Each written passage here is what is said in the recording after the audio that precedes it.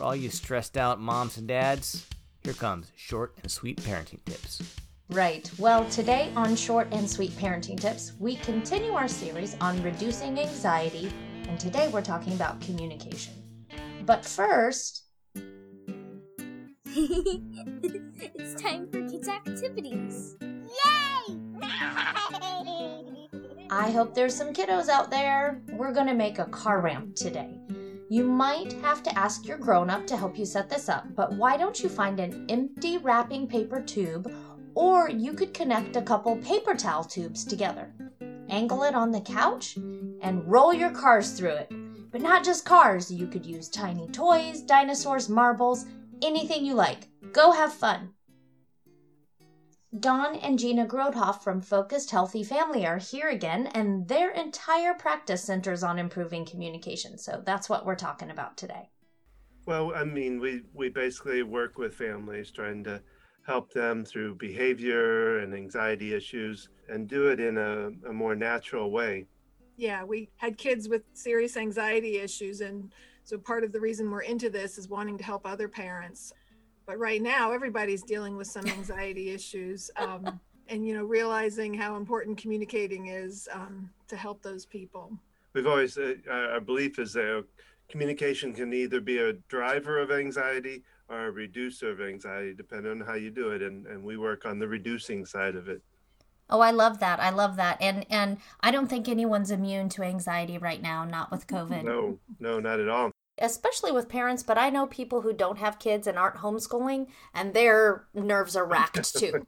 Well, yeah, you can only take so much sequestering, Right. We are social people. Yeah. Yes. And now we're all stuck at home, with our kids, for those people who usually went to work and their kids went to school.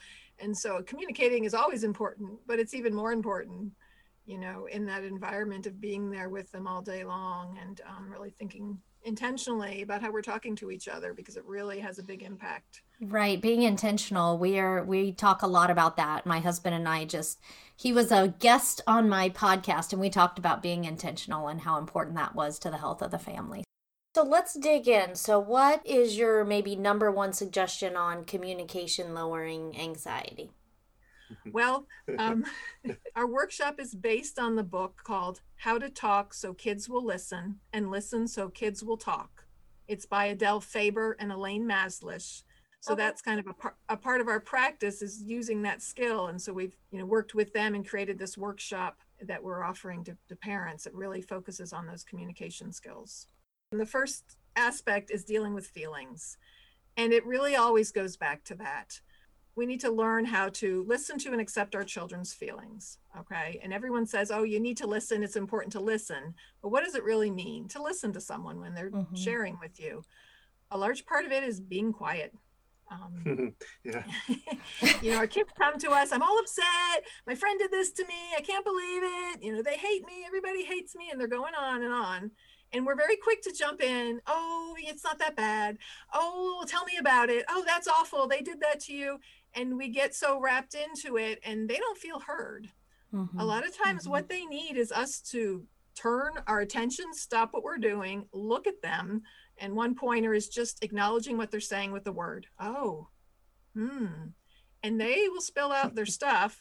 And then be quiet. That's the other, the one word and then shut up. Because a lot of times when they're able to verbalize it, when they feel like you've heard them, and then, sometimes they can't identify a feeling, especially if a child is so upset, no matter what the age, then you can, wow, that sounds really upsetting, or your feelings were hurt.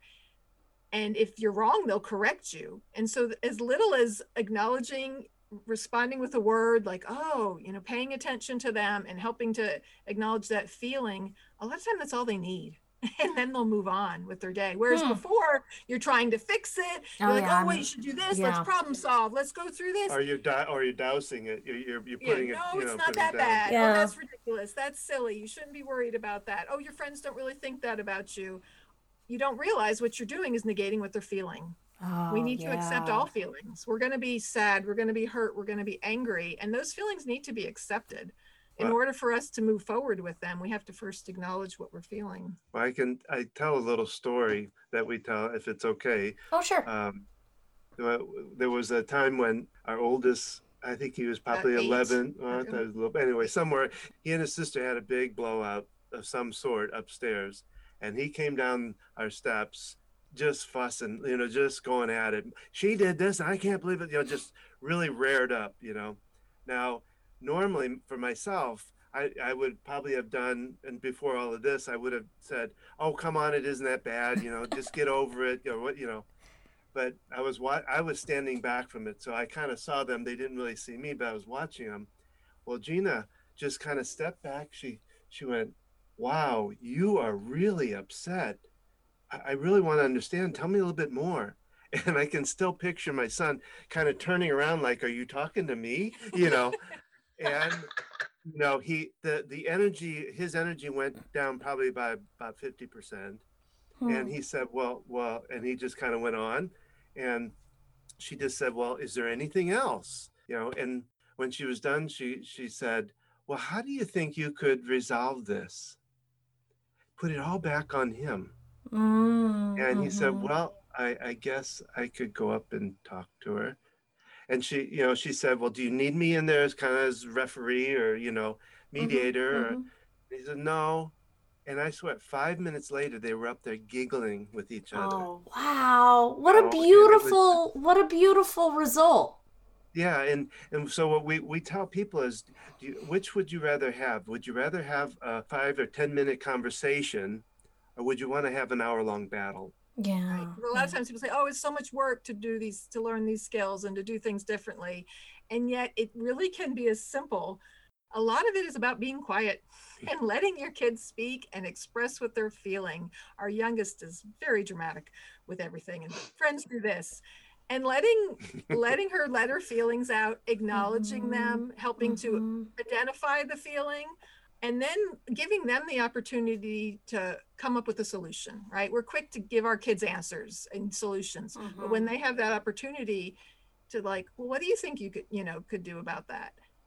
They come up with the answers, and then they're learning that autonomy. We want our kids to be able to make independent decisions. And so it really all plays together. I have a tween, so I need this advice. And the age doesn't matter as much. I mean, it's easier when they're younger, yes, but this can happen at any time. I mean, I've actually worked with parents with adult kids that are having trouble and help them to work through, and communication was a big part of it, so the age doesn't matter. Now, it may take a little longer, one, for the parents to learn it, and two, for the kids to kind of go, what are you doing? You're not trying to fix me. Yeah. But yeah, once you start engaging your kids, and they're like, oh, they're actually listening to me. And it really can change that relationship and definitely help bring down anxiety, as is so important right now and always. Yes. So if a parent did one thing today or this week that would decrease anxiety, what would you say that would be? I would say accepting children's feelings. Yeah. Listening and letting them have their feelings, letting them know it's okay no matter what they're feeling. Being quiet. Yeah, I mean that's zip it. Yeah, because a kid can come to you with all kinds of stuff and they explode, and then I've done it, I've had to consciously think about this too with parenting.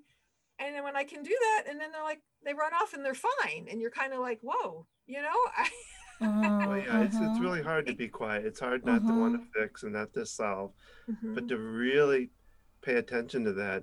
It can be as simple as that. And with young kids they're having a fit or whatever, helping them to identify those feelings. You're frustrated or you're angry, putting words to it for them when they can't do that. Then it's giving them a skill to identify those feelings. Yeah, and validating those feelings like we already talked about. Thank you again, Dawn and Gina, really. Next week, they'll join us again to cover alternatives to punishment and how that can diffuse a stressful situation. You won't want to miss it. Hey, if anyone hasn't had the chance to leave a review on your podcast player for Short and Sweet Parenting Tips, please do. And don't forget to visit the Short and Sweet Tips Facebook page to find all the extras we post based on our episodes. That's it for short and sweet parenting tips. As always, fresh ideas in bite-sized portions.